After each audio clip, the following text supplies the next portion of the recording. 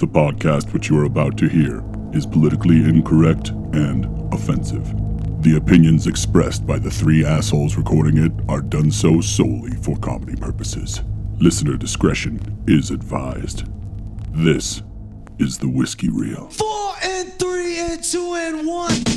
No reason, no conscience, no understanding, and even the most rudimentary sense of good or evil. If what you say is true, the Shaolin and the Wu-Tang could be dangerous. Your mother sucks big fucking elephant dicks. Got that? Come on now, dog. You know I give you the mad, fat, superfly, stupid, dope, dumbass, retarded bomb shit props. Take a big step back and literally fuck your own face! I guess it's not terribly surprising that the whole thing happened in New Mexico. Oh, yeah. I guess there was that extra layer of grossness to it. I mean, I think there's been a lot of feature films being produced in New Mexico lately. It's cheap. Yeah, it's very cheap. Super cheap. It's kind of the Southwest version of Georgia. Like, you can go there and Louisiana, and film. right. Yeah. I think they give huge tax breaks, yada, yada, yada. That's why nobody films in California and New York anymore. Well, yeah, because it's Except crazy. Mr. Woodrow Allen. Wow. You know, when he's not on trial. I have a feeling that's a rap on Woodrow. Woodeth Von Allen. And it was Woodrow that caused all the problems. Yeah. Jesus, how gross is that? That was so gross. But that shit was crazy. I mean, we grew up with The Crow, for all you goth fans out there. Still one of the better soundtracks of all time. Just saying. The Crow's first soundtrack was awesome. I think I would put that in like top 3. I might. At least top 5 if you got beef. But it was an amazing soundtrack. And yeah, we tragically lost Brandon Lee to much the same sort of thing where they thought it was a blank or it was a blank in the gun and they shot it and there was some particulate matter in the barrel. Barrel, yeah. Or the shrapnel from the blank, which is not supposed to happen really. There's supposed to be like no discharge. It's just gunpowder. But sometimes little pieces of metal come out with it from the jacket. It happens. But I mean, this is the thing that freaks me out. So let's tell everybody actually what happened. Yeah. Okay. There's a brand new movie in New Mexico being filmed right now called Rust. It's a Western starring one Mr. Alec Baldwin. Alec Baldwin. Who's a phenomenal actor. We all love Alec Baldwin. He's an absolute shit show in his personal life, but great actor. He's got some chops, right? He's filming it, and apparently what had happened, early reports. Now, we're filming this, full disclosure, Friday night on the 22nd. So this just happened. So again, by the time you hear this, we might have new info.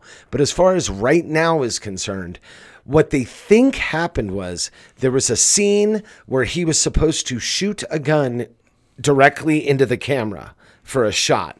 And apparently, and this is where Bobby and I were talking, it had to be, there's no way that couldn't have been a live round.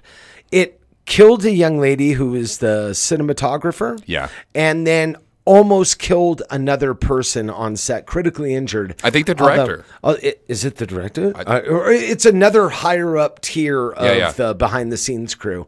And almost killed them, critically injured. Even today he was released from the hospital. So obviously it wasn't like super life threatening, but it was a critical injury.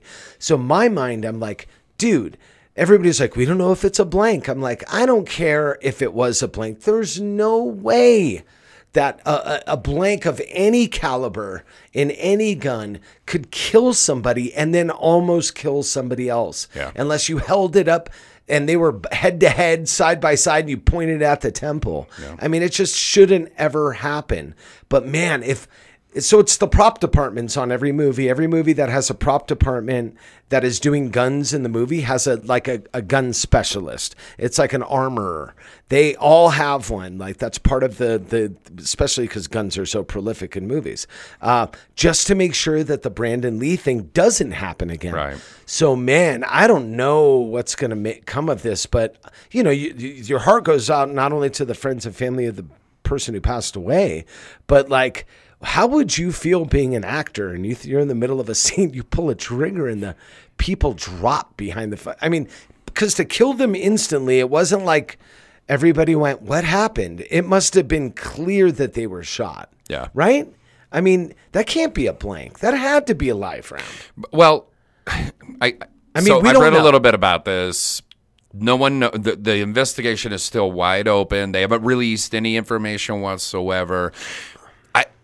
It almost seems like it had to be something that exploded with this blank or whatever it was. Because if it took down 2 people, if it was a live round, one person gets hurt, right?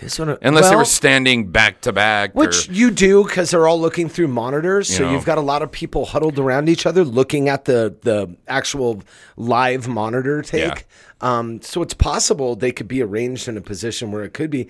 If he was shooting a rifle, it very easily could have went through one person and passed through the other. Oh, yeah, for sure. Because it's a Western. He might have been firing a Winchester-type rifle. The caliber of those bullets. I think it was a pistol. Was it pistol? Okay. Yeah, I think so. But even like a Colt, that's a fairly large caliber bullet. That can go through you and go into somebody else. It's just, that's what I'm saying. A blank at X amount of feet, because they have a rule in Hollywood. What is it, 10, 15 20 feet? 20 feet, okay.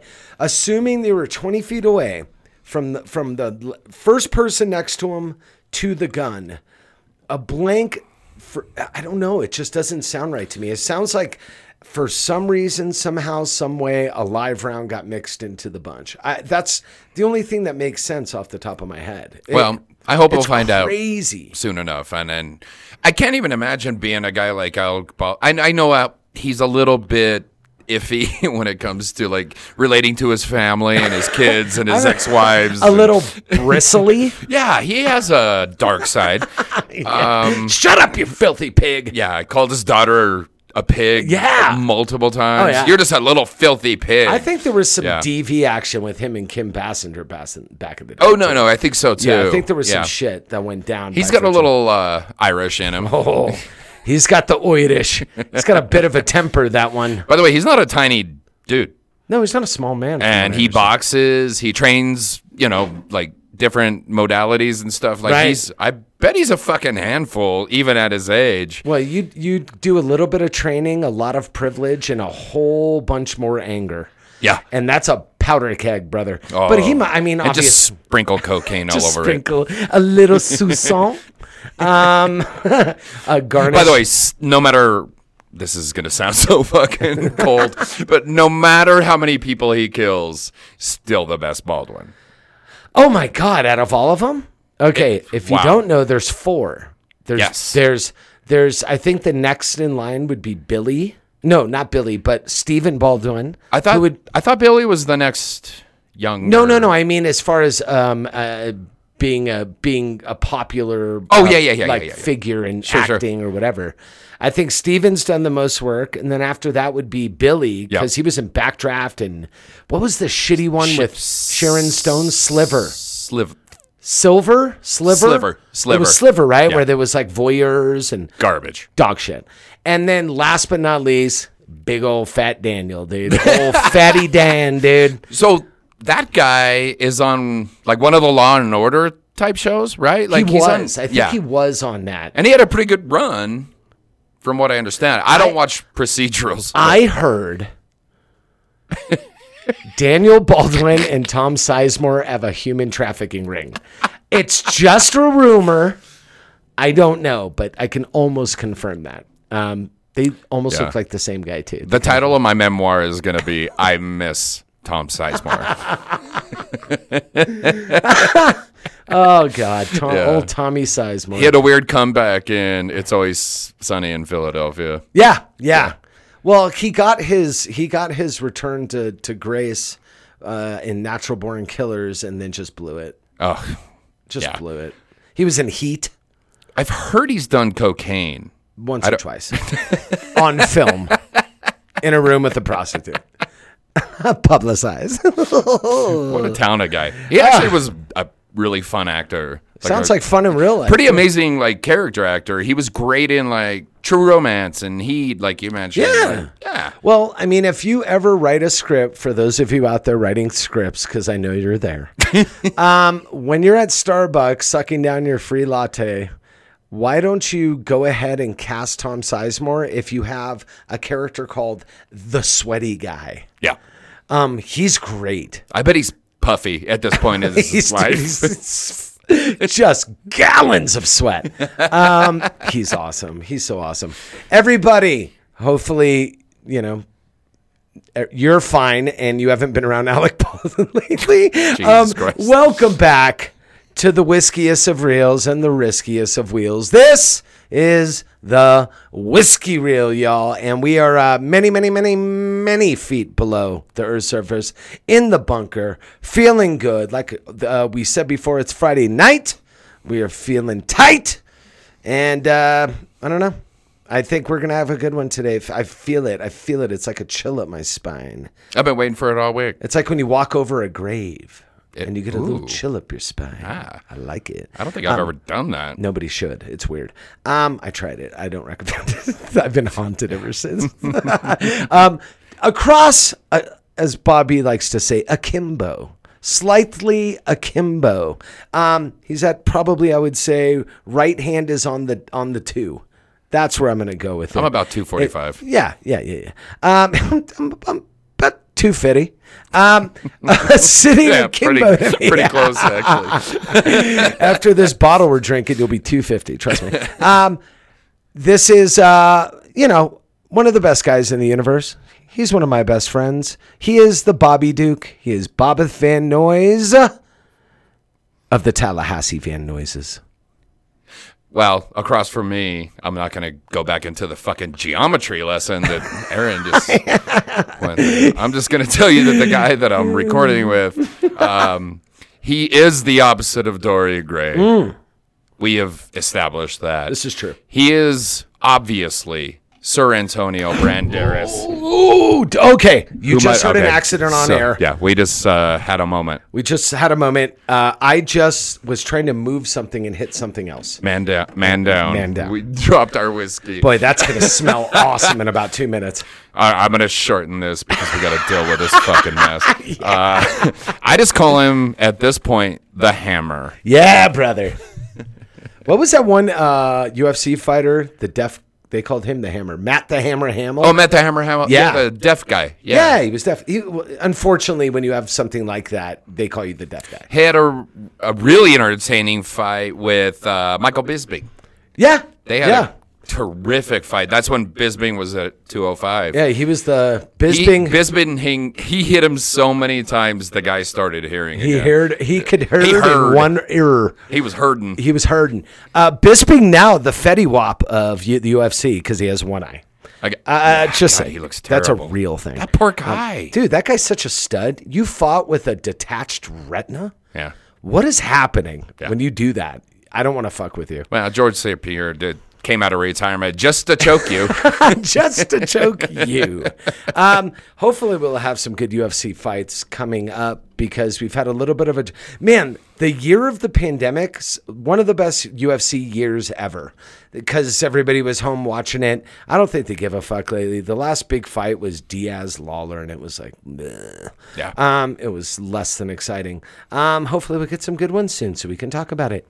Bobby, you were in charge of the liquidity. Oh, well, okay. Do you want to pay penance now? No, I mean, okay. So there is a distillery in Commerce City. Commerce City.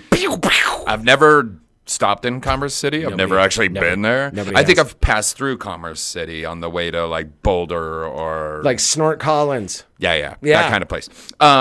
So I was at our friends at 6th Street. Yeah, they're good people. Are they still? They're still selling, right? Yeah, but she was there today. She's delightful, just a beautiful young woman. She's super sweet, very nice, she's very kind, very and nice. her husband also, just a fucking gem. Less beautiful, but like he. No, so I was looking for something kind of fun and different, and also something kind of cheap.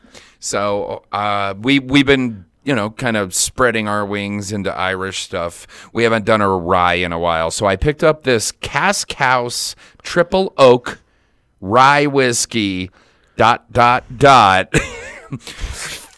finished in bourbon whiskey barrels. It's, I believe, if you look on the left side over there, Bobby, I have a good eye line. It's called the Stewards Cask House. right here. Oh, you're right. Yeah. It is the Stewards. And they have it in I very missed that. small font, which for some strange reason. So the Stewards Cask House out of Commerce City. Commerce City, which is basically in between Boulder and Longmont, I think. I think so, too. But it's right up there, Front Range. This is not a joke. This thing is really high proofed. What is it? About 107. Yikes. Because, yeah. Yoinkies. Yeah. The only other 107 I can think of is Weller Antique Cask or whatever it's called, the Weller Antique. Oh, yeah. I haven't had that in forever. That's a 107, and it's really good. Well, really typically, good. Really like, good. bottled in bonds 100. We get a lot of 100 proof ryes. It usually doesn't dip over that until you get into the overproofs and weird shit like Cast strength Rittenhouse stuff and cast and- strength. yeah. But this is 107. Yikes. What do you... Tell me about your first sip.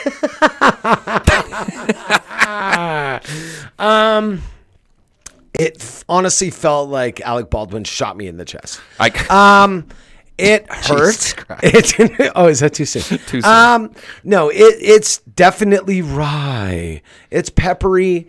Right out of the bat, the first thing I smelled was a bunch of red apples, Yes. which is kind of indicative of probably a higher proof rye like this. I always kind of get that. Not as much of that black pepper as I'm used to, like in a rye. The one thing I did notice, and we talked about this, Bobby, but yes, you can feel the burn on the back. It's definitely a high proof bourbon. You know what you're drinking. Thank God they threw it in bourbon casks, because if they didn't, we might be dead right now. That probably took a little sting out of it. The one thing I will say, look, we've said it before on the program, you get what you pay for when it comes to booze. Most of the time, not all the time. But typically, if you're paying a lot of money for something, like a whiskey or a wine, there's probably a reason why. Not all the time. Again, there's a reason why this is 20. And the reason for me is, although it has some classic rye flavors, it does present as a rye. It is very, very easy, lean, and like you said, wispy. It's very light. It's not very intense in any flavors. So it brushes right over your palate and hits the back of your palate and goes down. That's not necessarily a bad thing, but I will say this. If you need to mix with this, this is not a sipping rye, in my opinion. Whereas like a higher proof rye, like Rittenhouse, I could sip, believe it or not, which sounds strange because it's a nightmare too.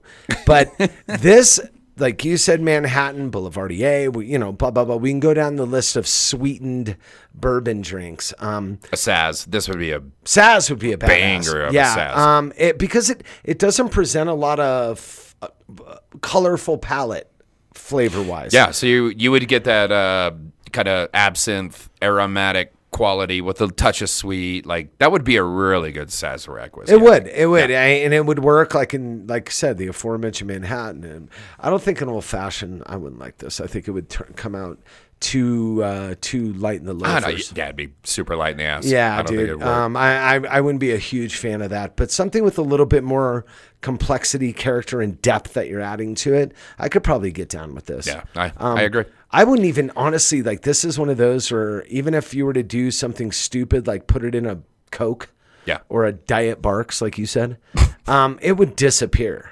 Like you would taste the alcohol, but you wouldn't taste the flavor of the spirit. I feel the proofing in this more than I taste the proofing. I'll put it that way. Right. There you go. Perfect. It warms my body. It's right around the solar plexus right now, and it has really never is. left. Yeah, it's still there. But for $20, $20. now we're getting into the deep waters of Literally $19.99. Is it a buy or $22? not? At I think 20? it's a buy. It's a buy at 20. I do. Just to have, if Yeah. you want a higher proof, like rye or bourbon in your kind of quiver at home of liquors you like to play with, this is a good one where you can kind of, it's not expensive, so you can experiment with it. Right. You could beat it up a little bit. You can see what happens with it. It's definitely interesting, and that I'm shocked they can get a 107 even made this well, and it's not, like I said, overly made well, but it's well enough at $20, man. Yeah, why That's not? kind of a why not, exactly. Yeah. Or if you're just trying to fucking... you'd spend $20 on a bottle of shitty Jim Beam. You know what I mean? I mean, I wouldn't. Touche. There are very few alcohols that upset me. As much as pisses me off. Mr. Jimmy Beam. That's such shitty bourbon. Such shit bourbon. I put that on par with like Seagram's. We Like, did, at one bad. point, we did a Jim Beam variation on the podcast that was actually really good. And I don't recall, well, we did do the Legend. Yeah. Which was great. The collaboration. That's great. It. That's I loved a great it. It was the bottle. same distiller, right? Yeah, exactly. Well, it was just the distiller. Yeah. But that being said, God, Jim Beam has some other iterations that it does that are like high tier. You just don't see it. But like that Devil's Cut stuff will kill you. Oh, it's garbage. It is rot gut. But this stuff, the Stewards. If you drink in Cack House. the It's the Cack House. The Cack House. The Cask House. It's $20. It's a buy. Sometimes you do stuff. I'm glad you brought this in, Bobby. We always like to play with like boutique-y esoteric stuff. And is it a buy or not?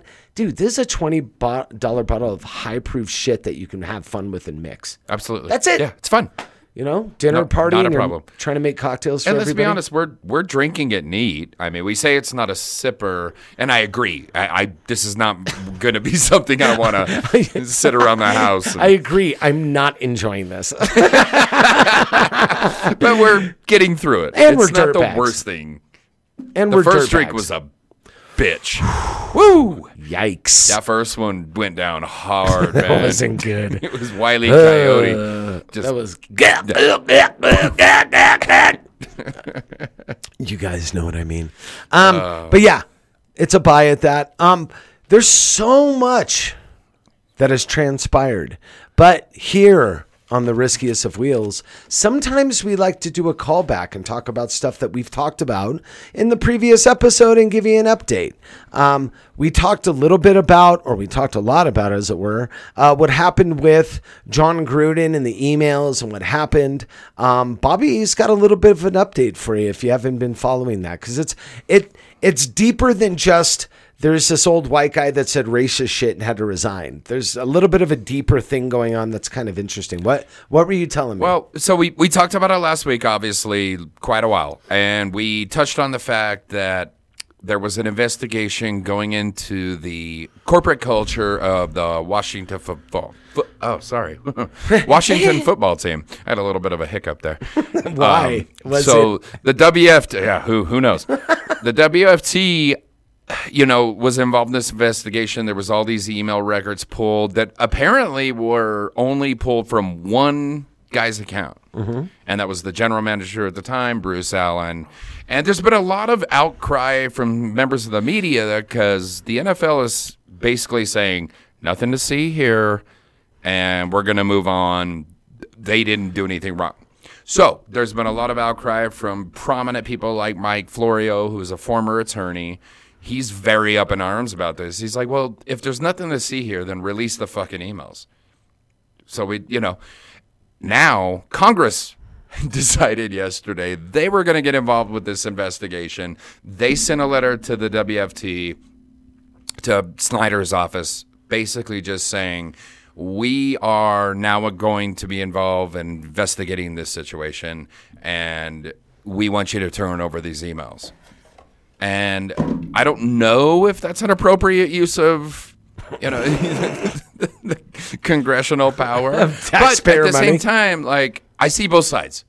I think there should be more transparency when it comes to ownership in one of the biggest multi-billion-dollar endeavors in our society. Man, this is as much as it intrigues me to find out how far the rabbit hole goes, because we had the discussion outside is when, and this is why we brought this back up again. It's not just simply talking about football. It's where do you want your Congress's power to be unleashed? Are there other things going on in the world that need more attention was my first thought. Sure. I don't know if I want the Congress, our Congress, that has so many other things to deal with, to waste the time dealing with a private company's internal emails, unless it was criminal. If there was embezzlement, if there was some criminal activity of a high degree, then you need congressional oversight. For somebody sending pictures of a girl that I think that's cause for concern. And I think internally you fix those problems. What you were saying, Bobby, is they're not fixing it internally. They're burying it, which any company would do. That's why you have congressional hearings like Facebook, like fucking, that's why you have the involvement in Congress, because sometimes corporations and companies get too big for their britches. Sure. So you have to call them on it. And I understand that. It just feels like for something like this, I don't know if we need the guy that wrote some of them. If they want to continue to investigate it on a lower level, okay, take the 3 or 4 years it'll take to read that many emails. Yeah. I don't know if we need to stop the world and focus on Raider emails right now is what I'm saying. So, but I understand what you were saying. Yeah, I don't disagree with that necessarily. I'm intrigued by the entire process that's gone on, because it's like, first of all, you can't tell me that you subpoenaed 650,000, or not subpoenaed, that you collected 650,000 emails, and all you do was just take out one guy. You just take out John Gruden. There was the other, he's an executive Pash. I think he's like a legal counsel for the National Football League. He says some fucking stupid shit too, but it was more like, fucking the Trump's wall is awesome or whatever. You know what I mean? It was just like, yeah, I know, super like really inconsequential, stupid shit. But like, I don't know. It just seems like the cover up could end up being the story, and not the story. I get it. You know what I mean? Like. There maybe nothing really egregious happened, or like you say, nothing criminal happened. But what's happening now is Congress is like, well, why aren't you just saying fuck it? Well, I would say, as a devil's advocate, just for that cause, the same thing you can say to somebody who's a suspect in a crime. Well, why don't you just talk to us? Why do you need your lawyer? Yeah. Because if you're smart, you don't say shit. I mean, that's the first thing you learn is shut your fucking mouth, right? So, I mean, I get it while they don't want to fucking open the books wide to the entire public, but unless they could give me some sort of understanding of some implicit knowledge they have, like wink, wink, nudge, nudge, trust me, guys, there's going to be more. If they can do that, then I'm down. But I don't know. I don't know if I want this to have as many legs. For football nerds, super interesting. For like the common man, the layman, I don't think anybody gives two giant fucks about this. I don't know. I agree. I don't think anyone gives a shit. I mean, most of the public backlash already has been like, the investigation's over, fucking drop it. Nobody gives a shit, blah, blah, blah, But my point is just that, like, there has to be something. Sure. And we have an organization that will release people's private lives, the Ray Rice, Michael Vick. I mean, everything that was going on with those investigations, when it's a player, fuck, man, their lives are turned upside down and they are fucking gone, And obviously, they deserve to go away. Michael Vick broke the law. Ray Rice that was my knocked contention. His wife unconscious and dragged her out of an elevator. That was my contention, is if they can prove some sort of criminal activity happened, then go get them. But how do you prove that? You have to do the investigation. But is there so much overwhelming? Listen, there's an old thing where you can't prove a negative. Right? Sure. What they're trying to do is prove a negative. So the fact that you aren't telling me shit means you're hiding something doesn't necessarily mean the truth. Yeah, except for the fact that Congress can literally go to the NFL and say, you opened this investigation. Right. You felt there was enough there right. in order to pull 650,000 emails. Like, you didn't do that on chance. You did it because there was something there. There's an interesting thing. Well, let's watch the case. Let's see what happens. Sure. My first thought was, ew, I don't want to waste money on this. That was my first thought. There is so much other things to waste money on. If nobody has heard, there's a lot of little shit going on right now, as there always is here in the great America. Great America. If you didn't know, Johnson & Johnson has a vaccine. I'm sure you have all heard of that. They also do something called baby powder, I believe it's called, talcum powder. Johnson & Johnson baby powder is probably the most ubiquitous product on the market for babies. Outside of like Gerber baby food and Pampers, Johnson & Johnson baby powder is like one of the most iconic things. And let's be honest, adults use it too. I know a lot of chefs that wipe it all through their balls and taint so they don't get mud butt while they're cooking. Let's be honest. When they're out of cornstarch, I mean. And they can't dip in the big Cambro of cornstarch. They make baby powder. Apparently, they have known for no less than 30 years that there are small trace amounts of asbestos in it. There was 33,800 people in a class action lawsuit for cancer. They recently, so what they did, so slimy. What they did was the dump and run, dude. Yeah. They created a fucking LLC that they put everything into, bankrupted it to try to throw them off the scent of having to pay for this. Subsequently, they paid out $2 billion to 34,000 people, which is probably about $60,000 to $70,000 each. Holy for cow. you getting cancer. That's crazy. Cancer. And nobody knows about it. Yeah. I didn't. Dude, I use that on my daughter. Like, I use that. Like, who doesn't use baby powder? By the way, who else makes baby powder? You can't tell me one single person. I don't know who makes. I thought it was them. I thought they had the market on fucking baby powder. But apparently they've known, proven, and have known for years and years and years that this could possibly have trace amounts of his, and just basically said, we're going to make a shadow corp, dump all the liability onto them, make them liquid of $50 billion in cash or $25 billion in cash, and then bankrupt it. And then do a payout off of that. And nobody blinks an eye. So I was hearing that today. So when I heard about when I heard about the NFL thing, I went, we got bigger fish to fry, my dude. I hear you. But no, that was Johnson & Johnson. Another big thing happening in the world right now, or at least not in the world, just in the U.S. There have been no less than 167 strikes of major companies in 2021. I don't know how many of you guys knew that. Kellogg's, John Deere, major companies, a lot of the electrical unions, car unions are striking right now because we're in a dire situation. We've got, believe it or not, 10 million jobs that are open. I mean, when you say that, it's a very rough number. It depends on quality of job, from fast food to CEO. I get it. However, this is the dichotomy. Unemployment's only at 4.8%. Yeah. We think there's 1 trillion unemployed people not working out there. No. So I want to piggyback this onto my thing when I talked about immigration and job pool.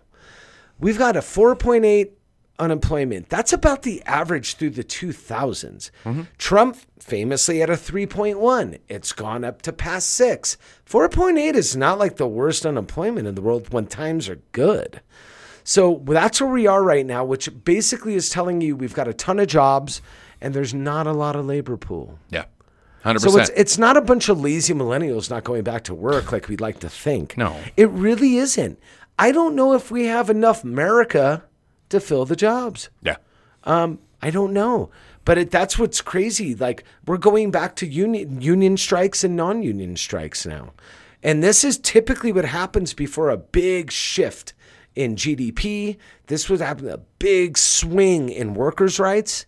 I'm kind of excited that there are all these people taking notice of the fact that the cost of living has gone up and the pay has stayed the same. And for major companies through the pandemic, they're looking at their full-time employees and going, thank you for sticking with us. We really appreciate it. I know your rent's more. I know your diapers are more. I know your milk is more. But we're going to take away your health care now and your daycare. I'm sorry. We're not making enough money. Yep. And meanwhile, none of the top 10% of that company are taking a single dime in a pay cut. Of course not. It's the rubber's hitting the road by way of the bourgeoisie and the proletariat. Like, it's becoming, every year it's becoming clearer and clearer who the haves and have-nots are. And I think this might be something to galvanize partisanship. Well, I mean, this country has spent the last 40 years basically destroying labor rights 100%. at every fucking opportunity. You know what I mean? And like, I'm sorry, but your libertarian Republican argument falls apart when it comes to the fact that why shouldn't workers have the right to collective bargaining, and why shouldn't workers have the right to, having acceptable work conditions? You know what I mean? Ask Amazon. Yeah. I mean, it's just silly that we and company owner. I have people in my family that own huge companies, and they're proudly non-union. You know what I mean? And I get that. I understand where they're coming from because I'm sure it is fucking easier because you don't have to fucking treat anybody correctly. No. Do the bare minimum, dog. Minimum. When you deal with collective bargaining, when you deal with unions, you actually have to fucking pay people, fund people, take care of people. You know what I mean? Yeah, there has to be It's way easier where you can just fucking throw 14-year-old Asian kids at iPhones. Dude, totally. Until they you just drag them out in bags and then find more. Dude, when equitability is a non-issue, it's way easy to run a business. Yeah. Now, flip side, like you like to say, Bobby, like obvious, like again, devil's advocate. I understand that the process of having a union in Teamsters has been abused. It's a lovely idea that was co-opted and loopholed into existence by the mafia, by a lot of people that were not good people, that didn't have the workers' values in mind, that were stealing pensions, that were doing a lot of bad shit. But that doesn't mean you throw the baby out with the bathwater. The original thought and process of a union is not a bad thing. It is simply there to make sure workers are getting... Now, granted, do some union workers take advantage of that? Of course Ask they do. Walnuts, where those guys will sit in a truck, get $87 an hour, and then complain that their fucking linguini's not hot enough. Yeah. Trust me. I mean, they're Have you ever had all cold sides. linguine? It's awful. It sucks, asshole. Awful. But you know what I mean. I think I in do. its purest sense, in its imaginated theoretical purpose, a union in workers' rights is one of the more important things to keep America going. That's literally why our middle class has been fucking gutted. It's because we don't have it because we have no voice for workers. Because it's literally them over there and them over there, and there's nobody in the middle. And I'm kind of glad that it's coming to a head. Maybe the pandemic helped this expedite this process of new workers' rights. I would be very remiss if I didn't bring up the fact that you used the word imaginated, which I'm trying to decide is either you fucked that word up or you're a fucking accidental scholar and you Well, I only see imaginated because it feels like we're all trying to dream the same dream of what it would be the ideal, right? And so when I say imagine, I don't mean that in a bad way. I don't mean that No.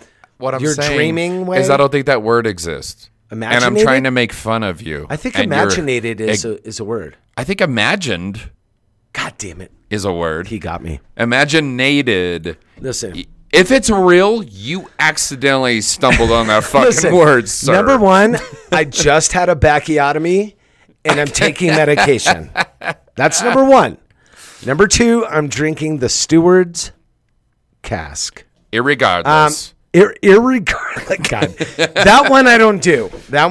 Oh, no. That one's made it now officially into the lexicon. You can say irregardless I'm now. still not saying it. Horrible fucking people that we live with us on this fucking planet. But, okay. Last but not least, you'll like this. Bring it. It's imaginated. You'll enjoy this. We like to make fun of stupid people. Not because they're stupid and they're kind.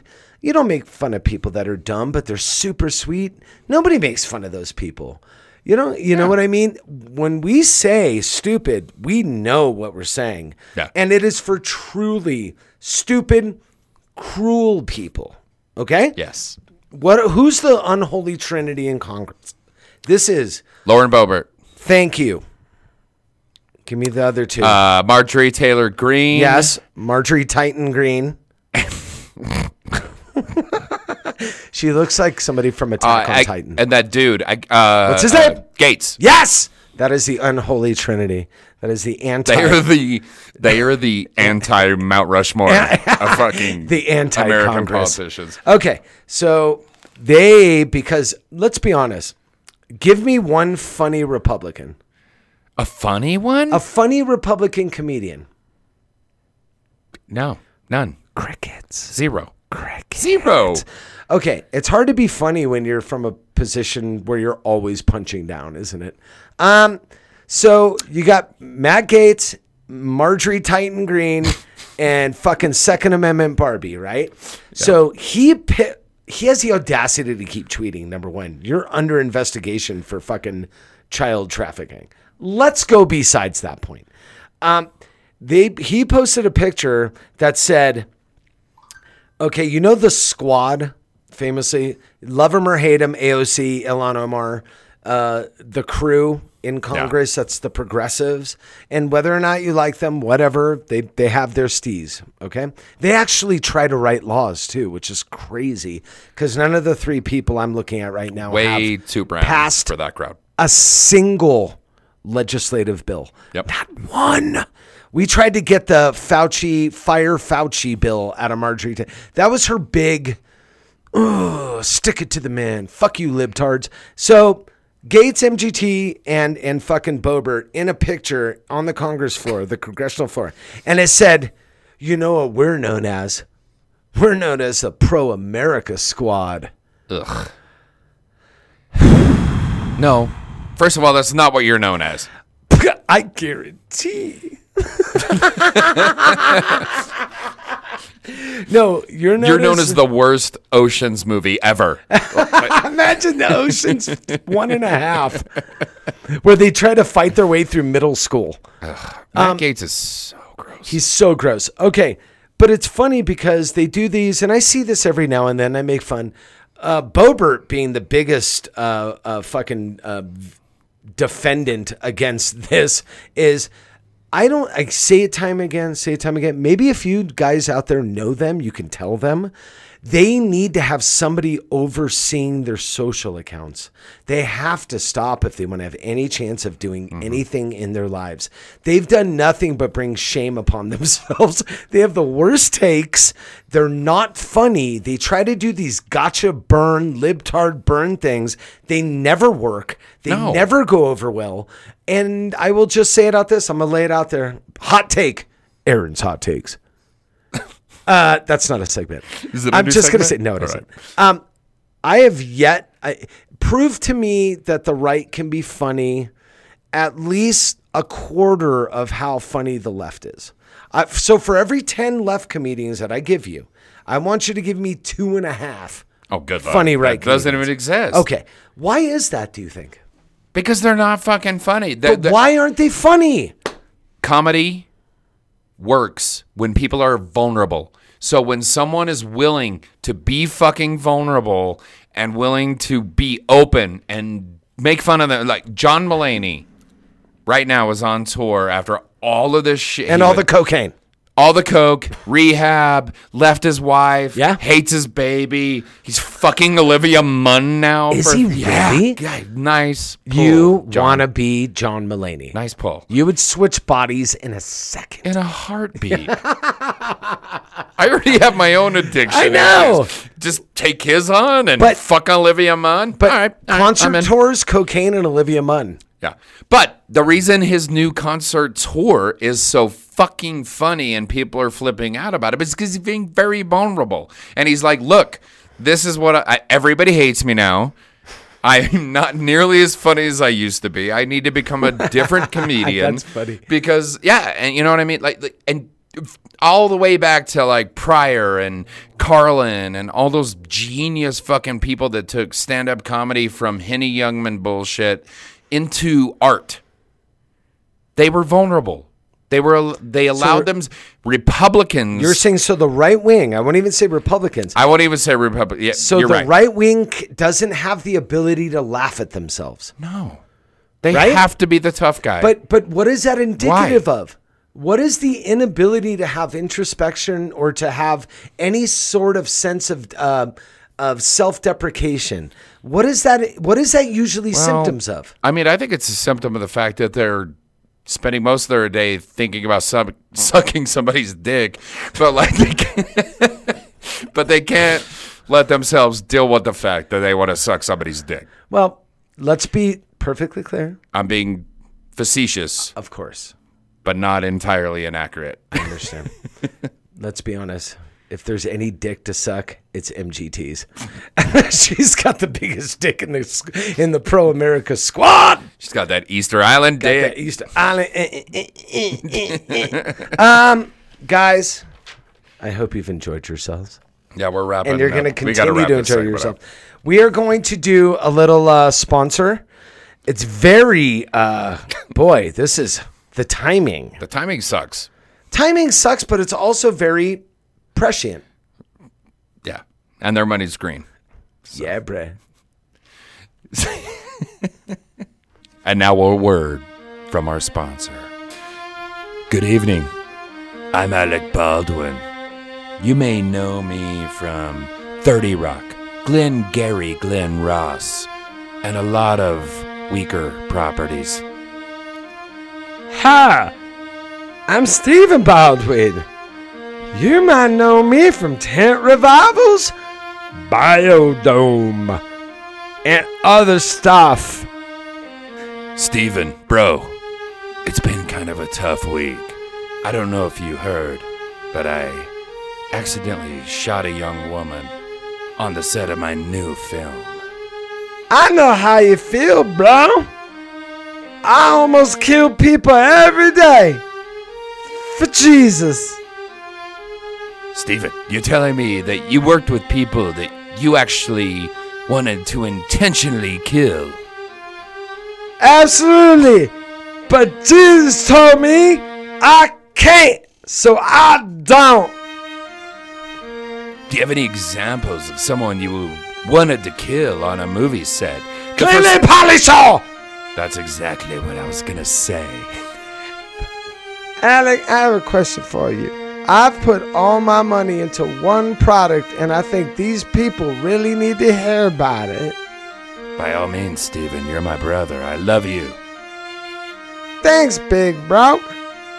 My shit's called Baldwin Body Armor. It's made from the finest materials. It makes a lot of sense, and you can wear it with no shirt. I'm not gonna lie to you, little bro. I'm not 100% confident that this is the right timing for this product. Kim Basinger already wrote me a check. I cashed it. It's gone. First of all, it's Basinger. Everybody needs a little protection. I have condoms sometimes, and I also have things that block other things, and that's what Baldwin Body Armor is for. Baldwin Body Armor, available at baldwinbodyarmor.org. By the way, bro, has anyone heard from Billy? I think he's in the new Doom Patrol.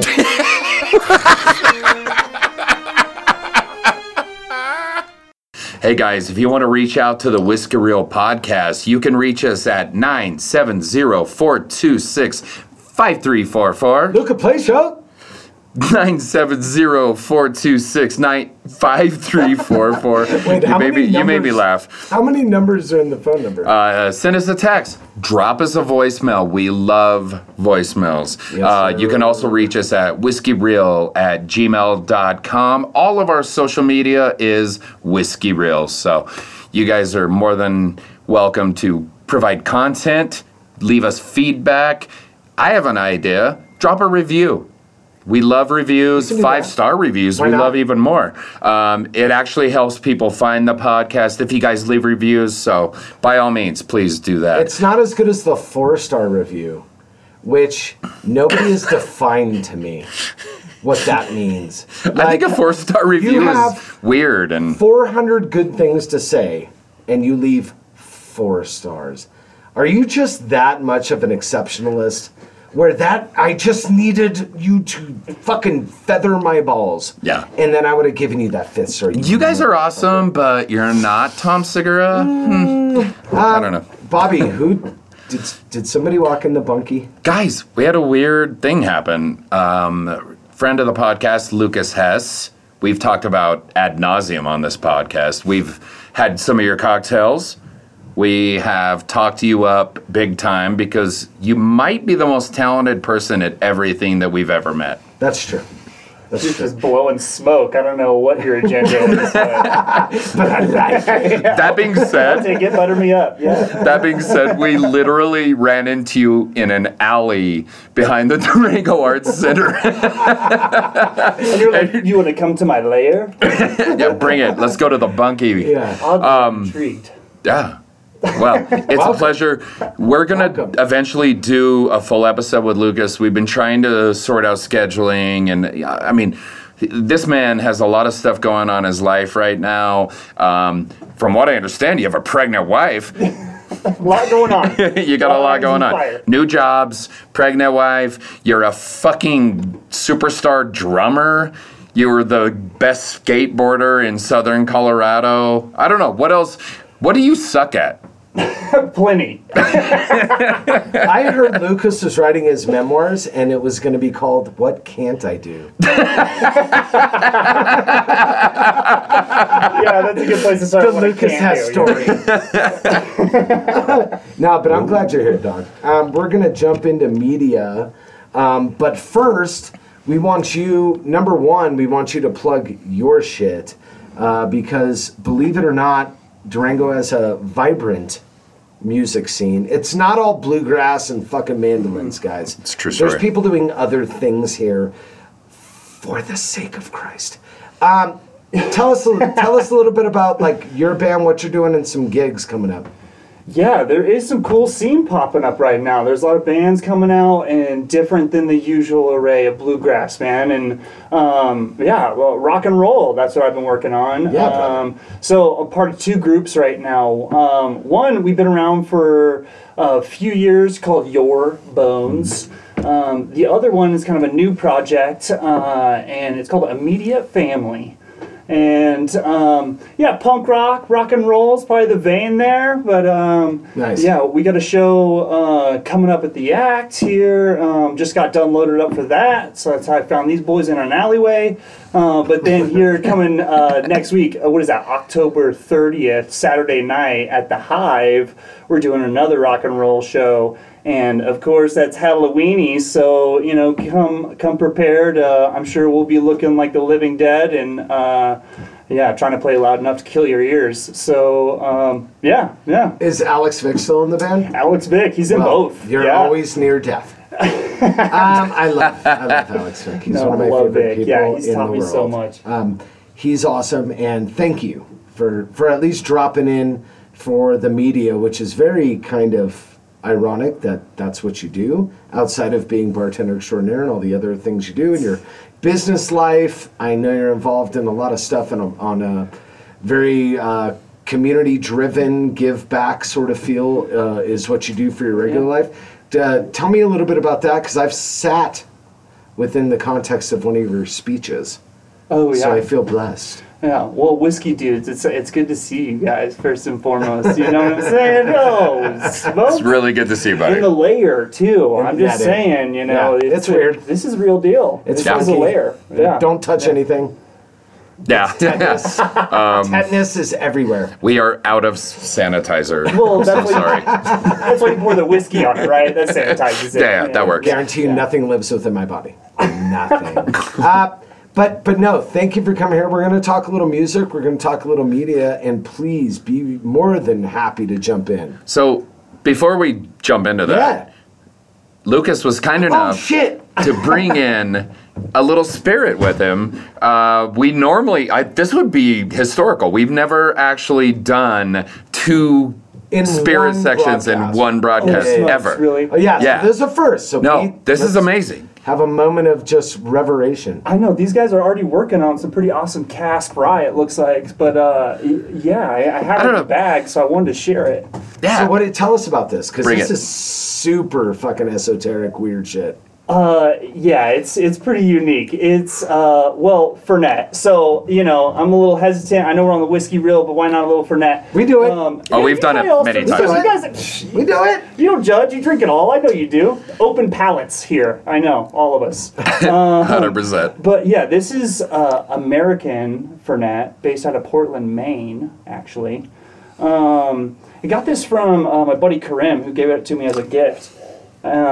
But yeah, it's super funky. It's not all mentholated, kind of like you get from Fernet Branca. Mm-hmm. But it definitely has that bitterness. You can already tell that gentian already in the nose. Yep. Yeah, but it's got even kind of a hint of OSHA, maybe. Just that, I don't know, it's gonna cure your hippie scum that got hidden inside you. But dude, hippie scum lives forever. Yeah, you can't get rid of that. You can't pour enough Fernet Michaud.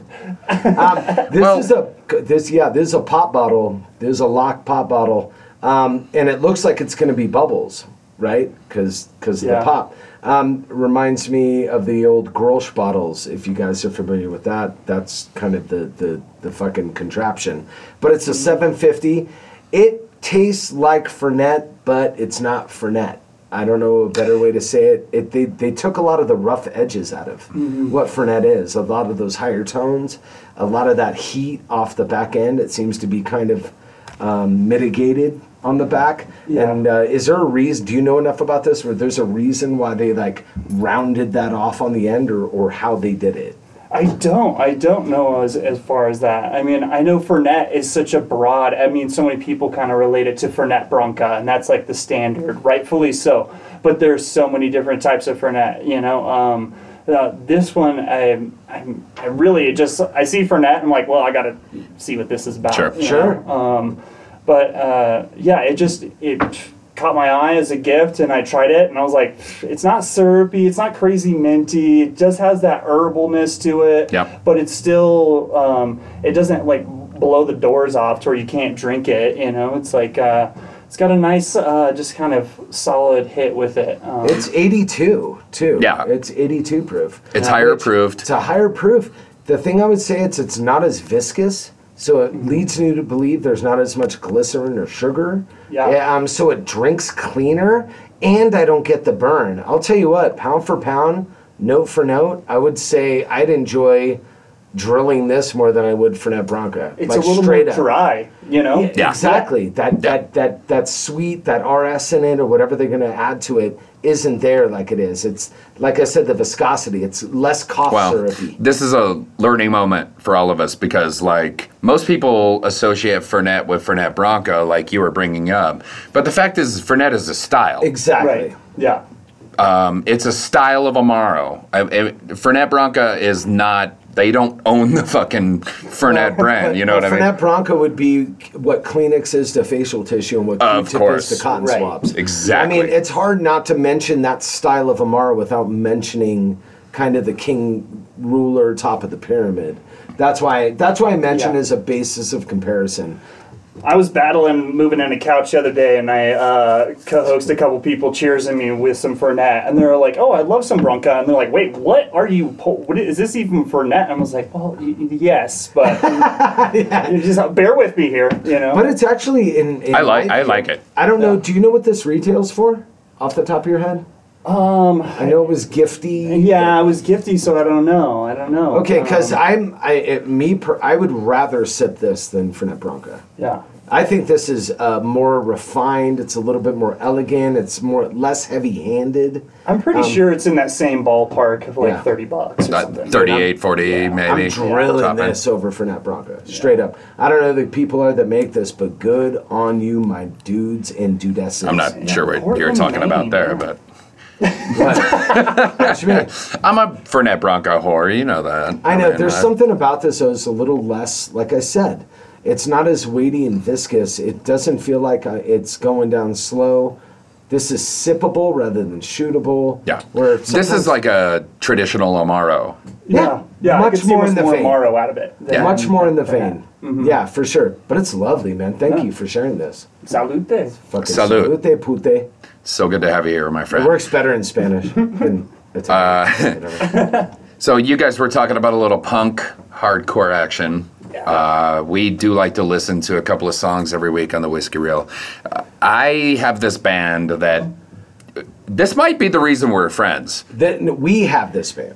Yeah, Don't we say have lie. this band. White man. This band might be the reason that Aaron and I became friends in the first place. Shit, origin story. Okay. Yeah, Yeah, origin totally, story dude. for sure. It's Totally. a dark origin. None of those women exist anymore, by the way. They're all gone now. God, that's wow. Yeah, that's real. super true. That's some real shit. We've moved on. Let's just say, I don't want to say jettisoned, because that's so aggressive. That is very aggressive. But no, I'm sure Lucas knows these guys. What I would are hope you so. talking about? This band is called Quicksand. Oh shit. Yeah. This goes way back. I first heard Quicksand probably in 1993, 94. Yep. In that area. I think Slip came out in 1993. Yep. I was slightly late to the game, and then I found out that they were actually an extension of Gorilla Biscuits. Yep. You know, like, so Start Today being obviously their most, thank you, Blink-182, for stealing their best song. Yeah, But, whatever. but anyways, Quicksand has only put out 4 albums, I think, total. I think 5? with the recent release 5. Yeah, I think yeah. I'm going to go 5. Slip. But yeah. Manic Compression. Manic Compression, which is my favorite one. They usually sophomore albums for whatever reason. You get your one under your belt, you're all nervous and psyched, and that next one you can dig your heels Yeah, you in. play what you really want. Exactly. But I love Quicksand. They're everything hard shoegazy that came out at the time that I absolutely love, like that. We are big fans like Bark Market and you know, things of that nature that are it's noise rocky, but it's melodic. It's completely like over compressed and just grungy, dirty, nasty from the mix side of things. Yeah. But it's always very melodic. It's verse, chorus, you know, bridge, verse, chorus. They still make songs without it being too fucked off or you can't follow anything. Yeah. They went away for a really long time. They came back, 25-year hiatus. Yeah, and they made, basically. and then they had a tour like 6 years ago, 7 years ago or something. And they kind of famously, check your bingo card. Yeah, they kind of famously went on to the ago. Jimmy Fallon show, was where they actually launched their big comeback. And I don't know how the fuck Jimmy Fallon knew who Quicksand was, but I'm sure somebody told him. It was cool. Yeah. So they put out an album. They went a little. It's a different sound these days.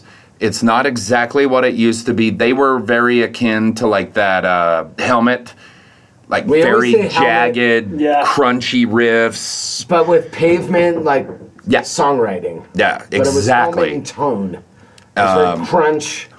You know, crunch. Twice the band Helmet ever was. Ever was. They brought in the bass player from Deftones. I think is now because he died. Because he died. Second, Not Cheap. drummer. Maybe it was the drummer. Same drummer. We'll look it up. I'm gonna kill you. No, they have a member of Deftones in this fucking band, and it sounds but I think it's the bass player that replaced. I think so. Are you serious? Yeah. That's weird. Maybe they just recorded and tour. We'll figure it out. Which Anyways, is perfectly acceptable. this song is super fucking cool. This just came out, a few weeks ago. I wanted to bring it up this week because they're going on tour. They're going to be on tour for the fall, winter. Dope. Cycle. If they're in your area, see them. That's going to be really fun. Yeah. And who knows who's playing with them. If you get a chance to see they're going to drag on Quicksand. some either locals that are dope or some old timers that might have, you know, you see old shoegazy rock, like indie dudes, you get what you get. Yeah. But the songwriting's still there. The structures Absolutely. are still there. Maybe the voice isn't, unfortunately. I like this song a lot. It's called Missile Command, which takes me back to like Fuck Atari yes, shit. bitch. So let's take a little quick listen. I love you.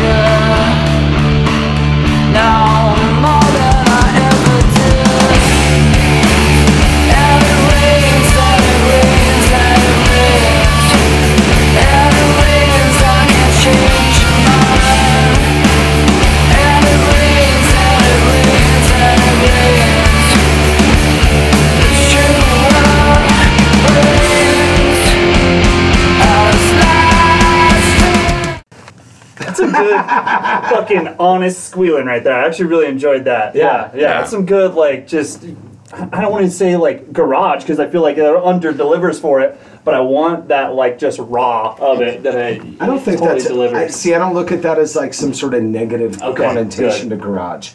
Yeah. That's where everything started, especially within this genre of like hardcore and, you know, post-shoegazy and post-hardcore, like that whole like thing that happened between like 93 post-grunge into like the early 2000s, you know, even prior to that, like Sonic Youth and Pixies and stuff that were the preeminators of that. But I love that sound. Yeah, it's not overproduced, it's just good delivery, That's dude. what's up. Yeah. That's what's up. Well, it's kind of been their MO. Their entire career is just making really... they're economical.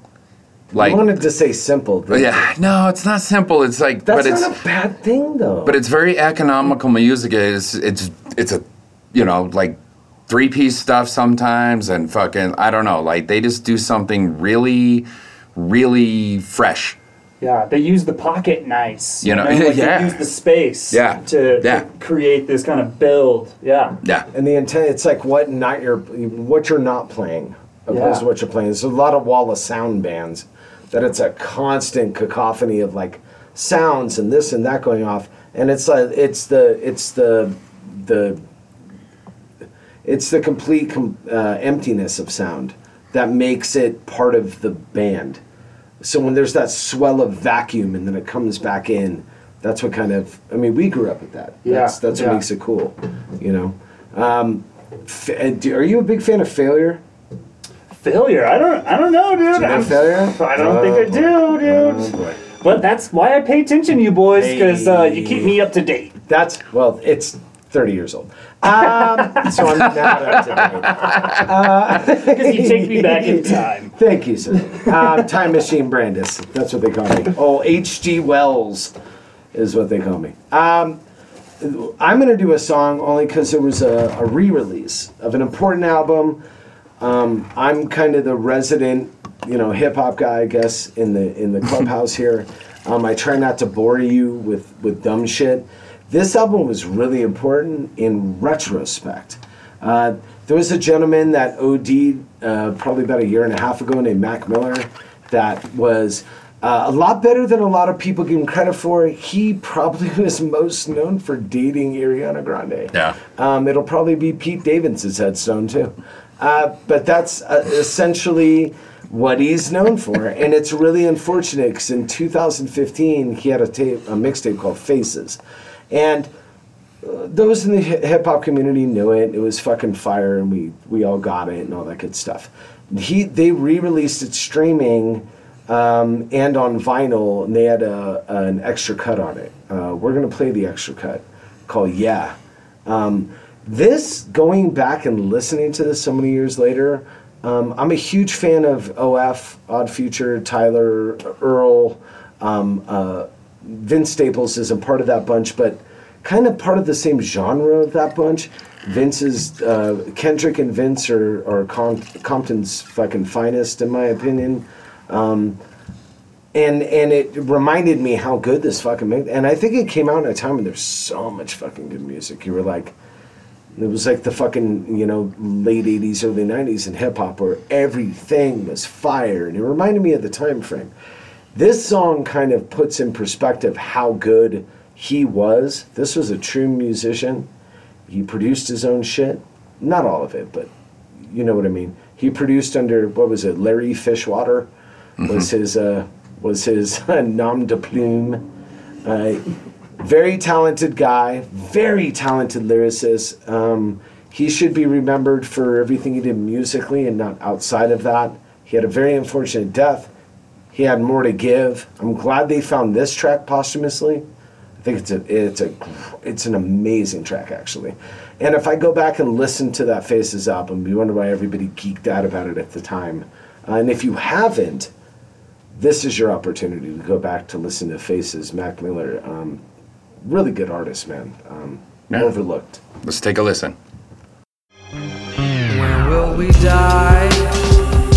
This life isn't fair.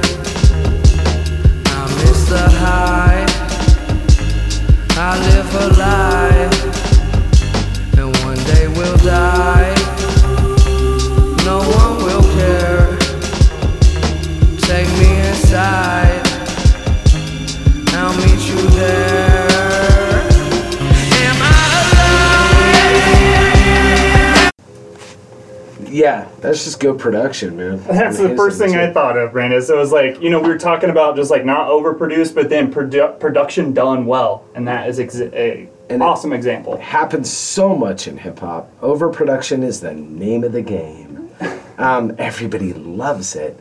When I can throw filters and auto-tune and everything on my shit, it makes it better, right? Some people can do it well, some people can't. It's unfortunate Mac went through what he went through. Swimming caught the 2020 Grammy for the best hip-hop album, but it came posthumously, so I think it was a little nod to like, we were never going to give this kid shit until he died type shit. And that was a great album. It was really sad, not like his best work, but he's got songs on this. This particular song was with Earl. We didn't hear the verse because copyright, bitches. Copyright's a bitch. But if you listen to Earl's, and there's this kid Dash on it, and he has songs with a lot of people that would consider right now the like eminency of hip hop. So he was recognized as being as good as he was for being a little white kid from Pittsburgh. But hey, Power King, R.I.P. man. Sucks to lose artists. Yeah, it does. Tomorrow, you and I are going to a movie with some friends, right? Or no, you're not going to the movie. Is that true? Bobby, do you want to tell your deep, dirty secret? I kind of want to. Yeah. Dude, this is after the fact, so nobody will care. I know. It's going to be done, but, and he already hates me, but friend of the podcast, Tig, he gets a hold of me the other day, and he's like, dude, Dune is playing Thursday night. And I'm like, oh my God, yeah, let's get tickets. By the way, I have HBO Max. I could have watched that yesterday. I didn't, because I'm an adult. Okay. Great willpower. All right, fuck off. Thank you. Fuck off. So then we decided, you know what? It would be really nice just to go have brunch on Saturday, and then we'll go hit the early movie, and we'll watch it, and it's going to be an exciting theatrical experience. Yes, bitch. It came out Thursday night. And you did what? I watched it with Mikey Walnuts. Okay. Yeah. And that was not the experience you wanted. But the movie was, you said, we're not going to talk about this, so you see it and I see it. Yeah. I mean, next week we'll actually, like, circle around and review what we saw, that kind of thing. But I will say this, since we're in the media section, it's fucking incredible. I can't wait. I'm only watching that in the theater. It's incredible, man. I'm only watching the new Matrix in the theater, Dune. There's certain movies where I'm like Halloween, I watched at home. Yeah. Because I knew it was going to be we're about to circle back around to that. Did you see Halloween Kills? No, I haven't yet. I don't feel like you're much of a horror movie guy. Are you a horror guy? I like some horror, but I do kind of struggle a little bit, just like gory stuff, I don't know, man. I mean, do you like scary? You don't like gory, but you like scary. Yeah, psychological thrillers, there you go, Ooh, that's my guy. That's my guy. Yeah, but like sometimes psychological thrillers can be like so mad, like really gory. Yes. Like, of course. Wouldn't Seven be considered a psychological thriller? Yes. I mean, like, that's right? Yeah. But listen, if you look at Seven and what it did visually, it was all implied gore. Mm. They didn't show a lot of blood spattering on the wall. Now, I don't want to sell it short because I will enjoy it because Evil Dead 2, probably one of my favorite horror films of all time. And super gory. But it was so fucking funny, it doesn't matter. I know, that's like probably how I'm able to love that's it so like much. Cabin in the Woods. Yeah, it's a little cartoonish, I guess. That's what makes it so cool, though. Yeah. No, I agree. Are you kidding me? That's one of my... I'm not convincing you. I'm talking to these fucking assholes. Yeah, well... I'm pointing the microphone. Good luck with them. Good luck with our listeners. Dickheads. What did you think of Halloween Kills? Okay, I need 2 minutes of... 2 minutes. This is his favorite franchise. No shit. And this movie was sus. I think it was my favorite, horror movie franchise, I guess. I don't know. That's interesting. I never really think about that. Michael Myers, haunts my dreams and has since I was a little kid. I don't know if you guys are old enough. I know you are. He wears a 34B. I don't know if you're old enough to remember, but like, I grew up in a household that didn't have cable television at all. Like, we didn't have cable TV. But we had NBC. After the news, after 10 o'clock, you could play whatever the fuck you wanted. Like, they could play Friday the 13th. They played Halloween. Oh. So I used to watch, like, unedited, fucked up fucking versions of these movies, man. Like, I saw Kevin Bacon get an arrow jammed through his neck when I was, like, 8 years old. Dude, I just saw that last week. I was at a party at Spago's. It was weird, dude. And Kyra Sedgwick killed him. I've already talked to the police. Okay. So anyways, Halloween Kills. I think it's... You're an idiot. I think it's weird. I've never seen this movie before. That's what I like about it most. Oh, cool. It's a horror movie I've never seen before. And that's really hard to say, like, because everything's a retread and a remake, and... I'll edit that out. We've already seen it all before. But, like, this movie... The mob justice thing, the fucking, what's Anthony Michael Hall. Okay. So in Halloween 4, they did mob justice. No. Yeah, they did. No, they didn't. Yeah, they did. Well, they bring, like, a cast from all previous, right? Yes, they did. They did a great job of the nod. My problem is, it dies tonight.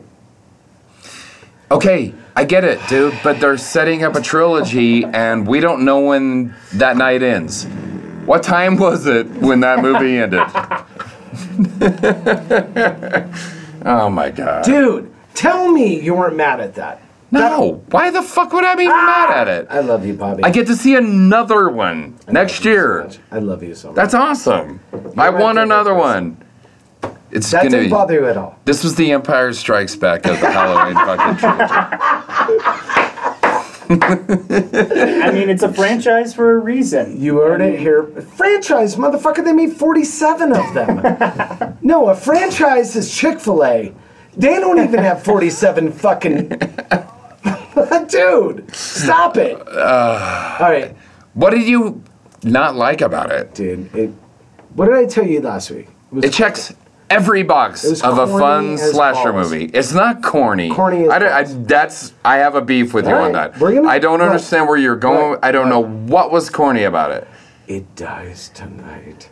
Yeah, but they literally don't say that in the fucking movie. 47 times. They say it in the trailer. Do you want me to do a fucking mashup of every time they say that? Seriously. But what did I tell you? I said you would love it, didn't I? Yeah, I know my buddy Bobby. It's fun. I know my buddy Bobby. And there were some moments in it that I genuinely liked. He kills a bazillion people. Dude, he does John Wick style revenge killing. Yeah. Which was kind of fire. Smoking. Kind of fire. No, yeah, it's he gets fun. his ass kicked by a mob, and then it's basically Michael Myers kills MAGA. Yeah. He goes on there's this... Are you interested? So, where are the problems, Brandis? Those hats, they get even redder. They get redder. I don't know. I understand certain people have certain problems with that movie. I get it. But it's also because it's kind of an atypical horror sequel. Yeah, sure. It is. It shifts the mythology a tiny bit, and they're actually building to something narratively. I love you so much. You're such a dude. You're such a glass half full Thank when you you. want to be. I love you. What's wrong with that? Jamie Lee Curtis in a bed for Halloween Kills. It's Michael Myers killing a bunch of fucking people. It's not a Sublime song. And that's why... It's something good. And that's why I told you I thought it was a fucking... It harkened back to the first one, where it was just a guy going around murking. And I love that. Yeah. I love that. I don't have any problem with that. I think... It's the first time I've ever thought, this motherfucker's actually pissed. Like, he seems genuinely upset about he's getting upset. burned alive He's in a basement. Frustrated. Now it's the straw. 46. Yeah. That was the straw. That was the straw. Hey, we've all been bartenders here, right? We have. Have we not? I'm pretty sure this guy taught me how to be a bartender. Probably. Have you ever wrenched down on a juicer and you got like 4 half limes in there, right? And you wrench down and all that comes out is air. And then you figure, maybe I should pull harder. I think that was the direction team. Okay. Okay. Maybe I should get something out of this. We don't come out, you motherfucker. We don't have to get like super in the weeds on a direct-to-video fucking horror movie. Yeah. Which is essentially what it is. That's a good referee call right there, you know? God, after a review. This is why I've had a podcast with this guy for 3 years. Yeah. We could just roast each other and it doesn't matter. Yeah. I enjoyed It's about time for another thing. Oh, the clutch? Yeah. We're doing clutch? It's about that time. All right. I don't know if you're familiar with this, sir.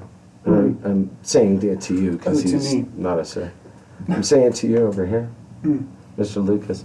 We do a little thing called Clutch Your Pearls of Wisdom, and it doesn't have to be groundbreaking or it doesn't have to be this great, miraculous, philosophical, thing that you've just come to. Doesn't have to be that. It just has to be simply something that you'd like to say that you've noticed over the past week that you said, you know what? Hey guys, maybe you should not be a dickhead and run across the street while traffic's coming and nobody gives you the fucking nod or something like that. Oh, there goes mine. I know, fuck you, Bobby. Jesus. And it could be something as easy as that. So he's gonna go last because he has to think of one. Oh, okay. All right. I'll go first. Clutching your pearls of wisdom is a very special thing, so I'll go first. I have nothing. I have absolutely nothing. What I will say is, and this is very simple and very truthful, I think my girl, I think my friends that listen to this, I think to all of you, Dana and Kelly and Foz, and all of you guys that fucking listen to this every single week and have always like texted me and been chill with me, thank you very much, man. That means a lot.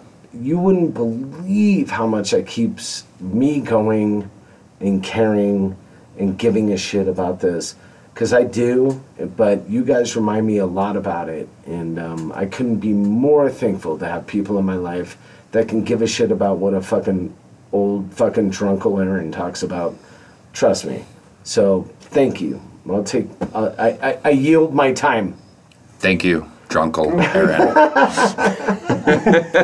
Usually I have like something very sentient and beautiful, but I don't have shit. So, as this often happens, mine piggybacks on yours just a touch. I was going back and piecing together kind of another greatest hits of the fucking Whiskey Reel thing today just because I had nothing else to do for a minute. And I just remembered how much I really fucking love having an artistic outlet in my life. This is the only actual creative outlet that I have in my life. And it means so much to me to be able to like get together with people that I really truly care about. And I'm in a room right now with 2 men that I absolutely respect, love, revere, and just enjoy. Like, I've had more laughs with you 2 men over the last few years than anyone else. You know what I mean? And I don't know, if you have the opportunity to have that in your life, to have an artistic outlet, especially something collaborative, because collaborating on something like this stupid fucking sketch we did today, we just came up with it in 45 seconds, and it's I don't know, it'll be what it is, but goddamn it, we had so much fun doing it, and who gives a shit? You know what I mean? You're either gonna laugh at it or you're not. We are better people for having done it. No fucking doubt about it. Because, yeah. Mr. Lucas, on the spot, Creativity is clutch, my man. That's a good point. And also, be friends with Lucas Hess. This is beautiful. Look at him. Possible. Look at his hair. we call him the Josh Homme of the Fuck him. That's hilarious. Lucas, the floor is yours. Well, the creativity element, man. I was speaking about him earlier, but your bones, immediate family, creative outlets, you find these inner circles that just show themselves to you after you go through those just spontaneous moments of creativity, and you're feeding off of that. And the past 18 months or whatever else, there's so much question, and those boys and those bands, they created such an inner circle and so much more of an outlet than I ever could have imagined. And when you look back at some of the things, and man, how bad we fucking sucked. But then every once in a while you come together and you're like, man, that just came together and that's beautiful, and couldn't have done it without those fellas. And so my immediate family, Nikki Cakes, Matt Dickey, Alex Vick, Peter Donahue of Your Bones, you boys, I love you all. Thanks for having awesome. me. Yeah. We normally end this podcast on a big fucking shitty mic drop. Do you have a mic drop? We have to say thank you to Lucas. And to Lucas, me for what? No, for showing up. Lucas will be back. You're going to be back. Do an entire thing. So I'm interested to see. We didn't learn about you and what you do, and kind of in deep context, and your views, and as much as you're willing to share. But Bobby thanks you. I thank you. I love you, boys. Yeah, it's a pleasure to be here. I'm stoked to be here. It's exciting, man. Boys. I love it. Yeah. I love it. Dude, I got to rack my brain on the next tasting now, and I love it. There you go. White people, wash your legs.